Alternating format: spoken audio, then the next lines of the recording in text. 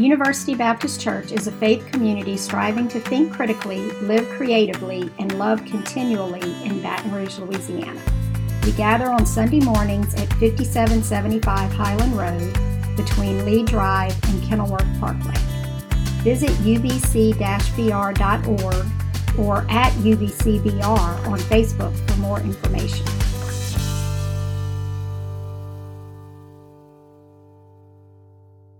Let's watch this guy. Changes, turn and face the strain. Changes, don't wanna be a richer man. Changes, turn and face the strain. Changes, it's gonna have to be a different man. Time may change me, but I can't trace time. All right, take a look at the book of Nehemiah, chapter 2, verse 9. Now, have you ever had one of those moments in your life where you were going to ask something expecting a no, but then got a yes instead? I'm having flashbacks to middle school dances where the 6th and 7th graders stood off to the sides with their friends. The 8th graders were in the middle doing their thing. And I remember one particular dance when I was in 7th grade. There was this 8th grade girl named Courtney that I was in love with. And granted, she was a foot taller than me, but she was a giant of beauty. I had had enough. I was tired of not dancing with girls at these dances. I wanted to dance with the most popular girl in school. So I walked right up to her and I said, "Will you dance with me during the next slow song? Because I don't dance too good during the fast songs." And you know those seconds that you feel, they feel like minutes and hours as they go by, and it's just a fraction of a second. So when she said yes, I indignantly asked her, "Wait, what did you say?" Sometimes when you ask for a yes and you are expecting a no, you don't know what to do when you get that yes. As one author put it, when we least expect it, life sets us a challenge to test our courage and willingness to change. At such a moment, there is no point in pretending that nothing has happened or in saying that we are not ready for. The challenge will not wait. Life does not look back. A week more than enough time to decide whether or not we will accept our destiny. This lowly cupbearer to the king is visibly distraught and caught the eye of the king. And upon asking what was disturbing him, Nehemiah stepped forward in faith, boldly saying that he mourns for Jerusalem and his people. No one, not even Nehemiah, expected the king to then respond to him, "Well, what is it that you want of me?" And Nehemiah begins to lay out this plan of how he wishes to return to Jerusalem, and then the king begins to give him everything he asks. So what do you do when you're expecting a no but receive an overwhelming yes? Well, it says this in Nehemiah chapter 2, verse 9. "So I went to the governors of the Trans-Euphrates and gave them the king's letter. The king also sent army officials and the cavalry with me. When Sanballat, the Horonite, and Tobiah, the Ammonite officials heard about this, they were very much distressed that someone had come to promote the welfare of the Israelites." Now let's pause for just a second.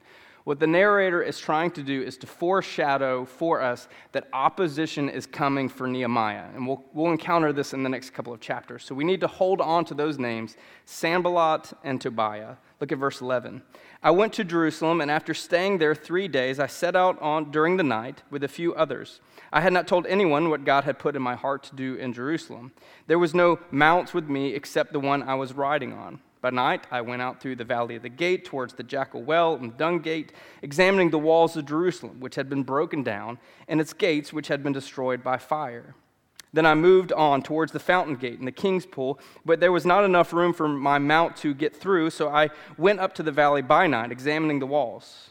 Finally, I turned back and re-entered through the valley gate. The officials did not know where I had gone or what I was doing, because as of yet I had not said anything to the Jews or to the priests or to the nobles or to the officials or to any others who would be doing the work." The narrator wants to make clear that Nehemiah's work of surveying the damage of Jerusalem is being done in secret under the cover of darkness. Nehemiah didn't want the local officials to get word of this because all of a sudden his mission, all the opposition would rise up quicker than he would anticipate. And I think we can gain from this text that damage was far more significant than Nehemiah had previously assumed. The narrator wants us to know the extent of the damage done to the significant areas of Jerusalem. And we've got a map up here that kind of shows all the different areas that Nehemiah had to examine. There will be a test after worship today on all this. Jerusalem was a city in ruins. Its fortifications rendered useless. Its people were vulnerable and to these outside threats that were to come.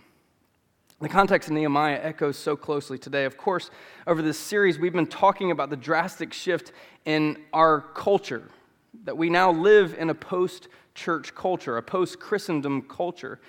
And though there are more than 70% of Americans that claim to be Christians, between 6,000 to 10,000 churches will die in America this year. Most denominations are declining, sharing this overwhelming population. Donations to congregations have been falling for decades. And meanwhile, the unaffiliated Americans, nicknamed the nones, are a growing population within our culture. 62% of American population identify themselves as post-Christian or nones. That doesn't mean that people have abandoned their faith. It means that they have abandoned the church because they see a disconnect between their spirituality and the relevancy of what the church is doing in the world. It's a unique context we live in because people are more interested in spirituality than ever before. Of course, this leads to so much frustration for the church with these surmounting questions. Often it's easy to turn to judgment. Why will these people just not come back to church if they just had God in their lives? Judgment gives way into disillusion. Disillusion gives way into hopelessness. Hopelessness leads to inward thinking. Inward thinking eventually leads to a church closing its doors. So what do we do with all this? That's a very important question. How do we deal with the post-church culture? How do we connect with people who identify themselves as spiritual but not religious? How do we stay relevant in a culture that sees traditions of religiosity as completely irrelevant? I think Nehemiah offers us an important step to the answer to these questions. Getting out of the confines of our comfort, our questions and anxiety, and actually going out into the community and observing the world around us. It matters that we mourn what once was. It matters that we turn to prayer for guidance and wisdom from God. It matters that we act in faith to bring about the transformation of this world. And at the same time, we can talk and we can theorize and we can philosophize and we can pray without actually doing anything in our community. What's happening in our world? Zeroing in from a cosmic level to a local level. What's happening in Baton Rouge? What's happening in the 70808 zip code around UBC?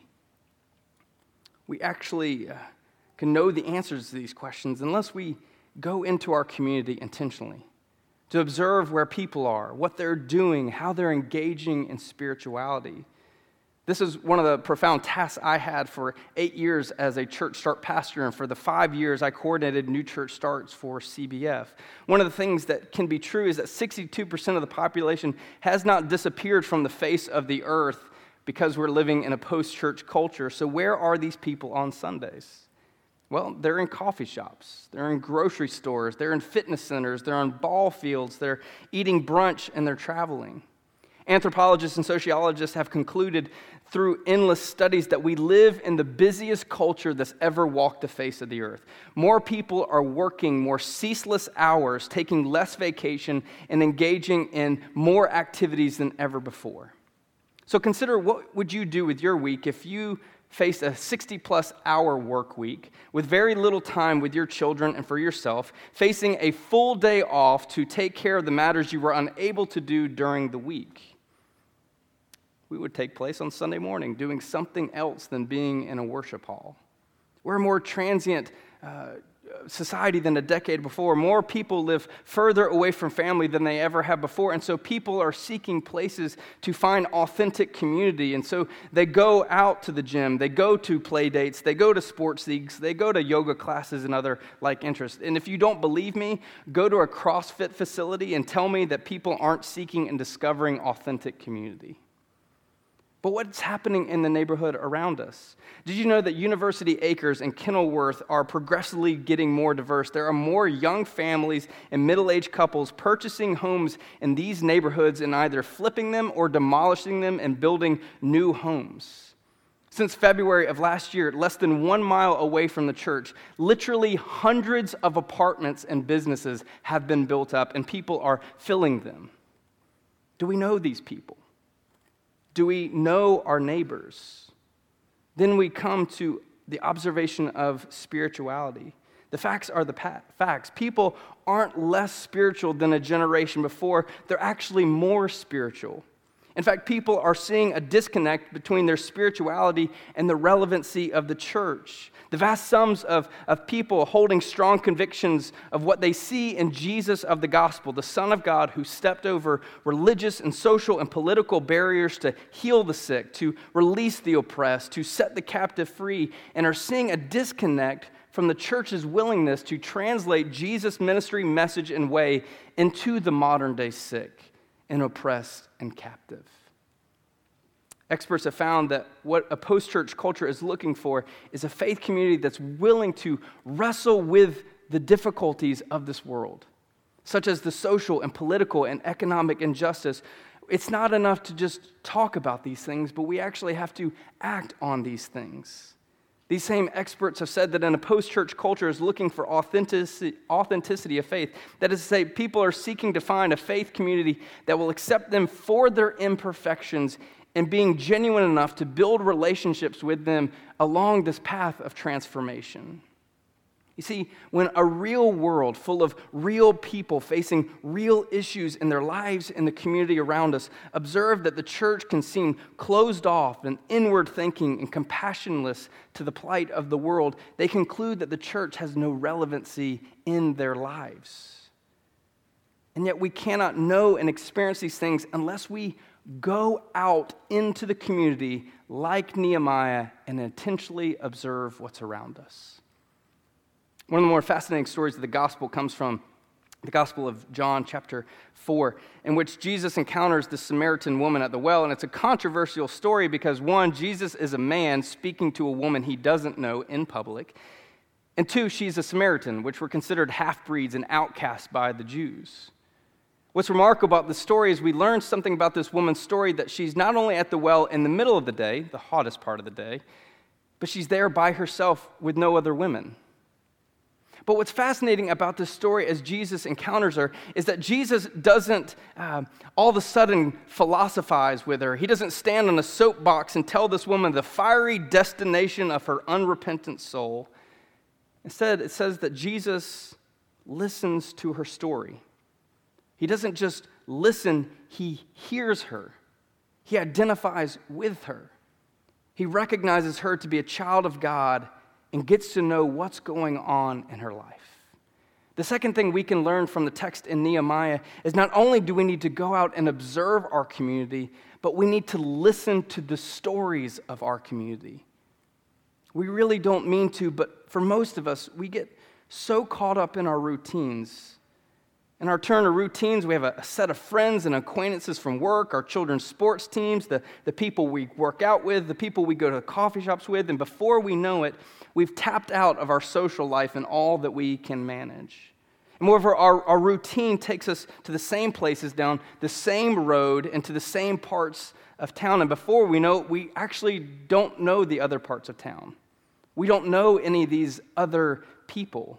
In the busyness of our lives, taking care of our kids or maybe our grandchildren, managing our households and utilizing our free time for self-care, eventually we're filled to the brim that we actually don't know our neighbors. Jesus tells us that we should love our neighbors.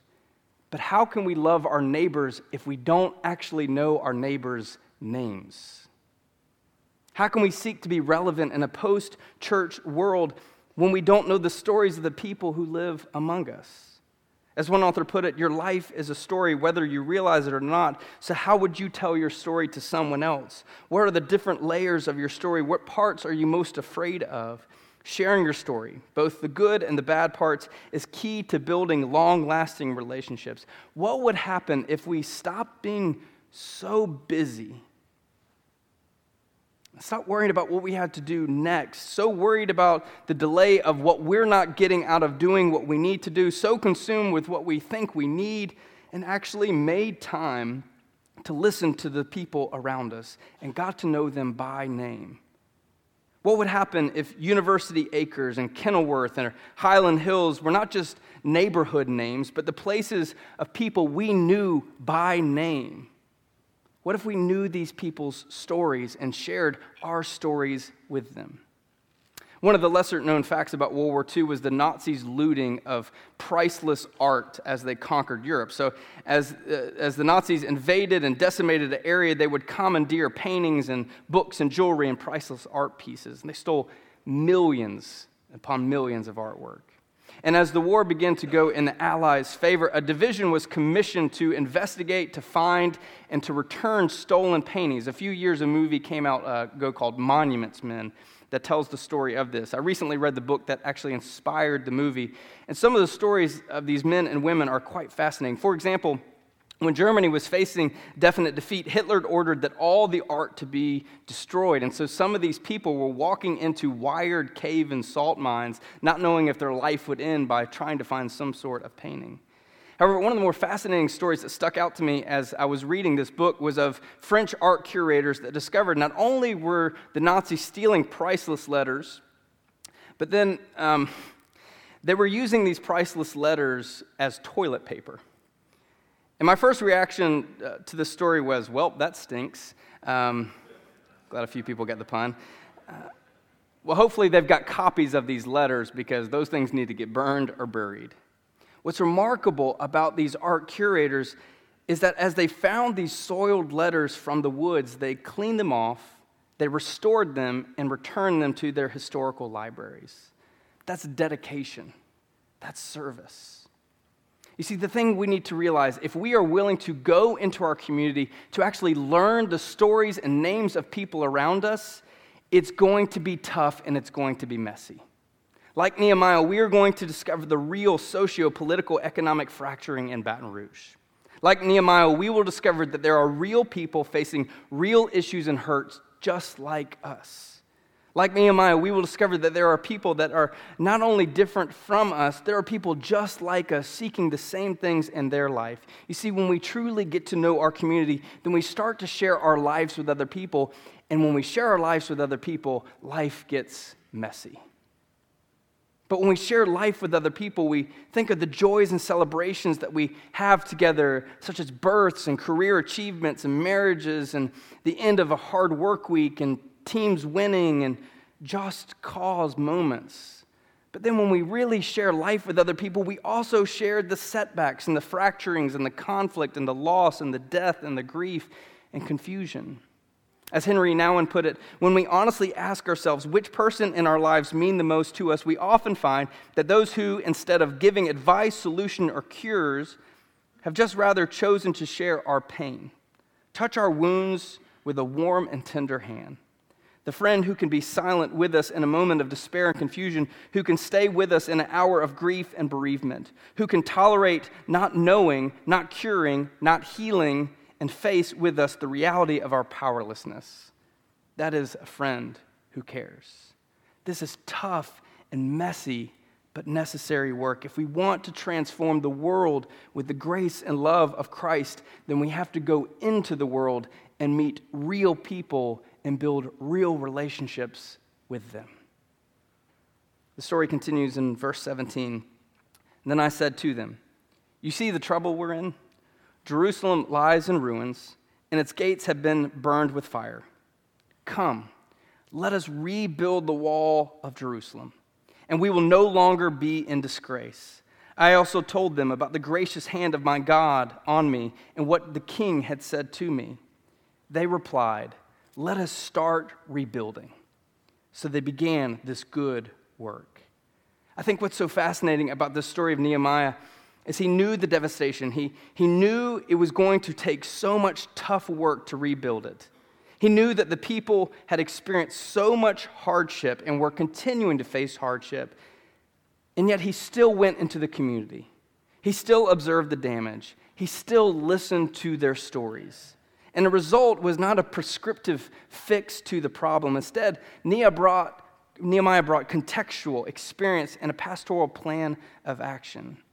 But what's even more astonishing was the people's response.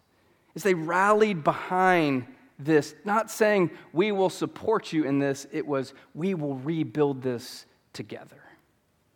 Oh, do we need to hear the message, church?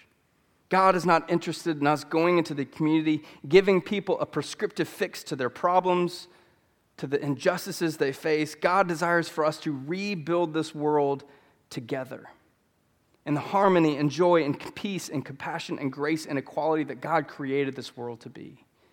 On a micro level, that means that we need to seek out and take care of things and partner with other organizations who are equally fighting to make this world a better place. On a macro level, we look at things like healthcare and substance abuse and rehabilitation and the cycle of homelessness and literacy rates and healthy food scarcity and police and community relations and equality for all people.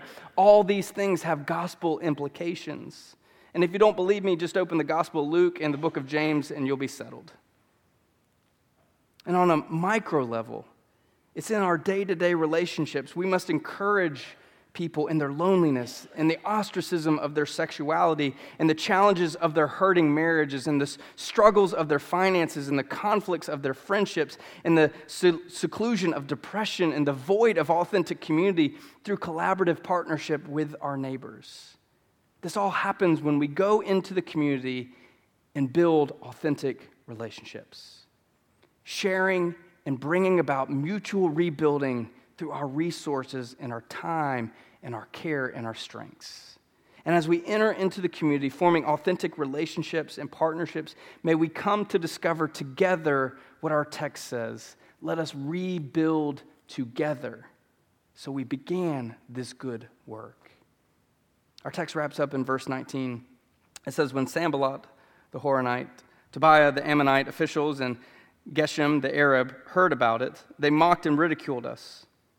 What is this you are doing? They asked. Are you rebelling against the king? I answered them by saying, the God of heaven will give us success. We, his servants, will start rebuilding. But as for you, you have no share in Jerusalem or any claim of a historical right to it. This is the second time the narrator has tried to tell us that opposition is rising. But Nehemiah calms this opposition down with a word of hope that God is with us. God is present with us and at work. Long before we ever set out into the community, God is there. Let's not lose sight of this triumphal rebuke. God is present with us. God is present on Leeward Drive, on College Hill Drive, on Boone Avenue and Highland Road and Burbank and Sunset Boulevard and Lee Drive. God is present in the lives of our neighbors. God is present in our lives right here. God is inside you, filling you with strength and courage and resources necessary to be the change we need to see in this world. God is present in our faith community. God is within us, filling us with wisdom and compassion and hope and confidence to step forward in faith. You see, it's not enough to talk about transforming the world in the name of Jesus.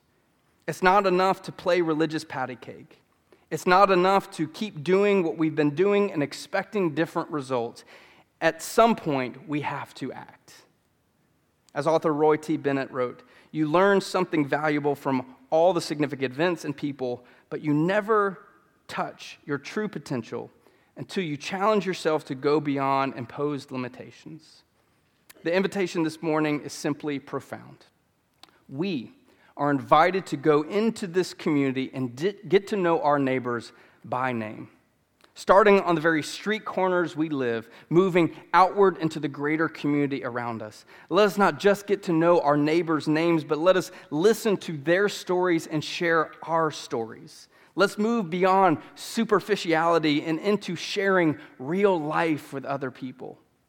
Let us allow God to use us to transform this community and our neighborhood through our lives of grace and hope and joy and peace. I end with a quote that I begin with. When we least expect it, life sets us a challenge to test our courage and willingness to change. At such a moment, there is no point pretending that nothing is happening or in saying that we are really not that ready. The challenge will not wait. Life does not look back. A week is more than enough time to decide whether or not we will accept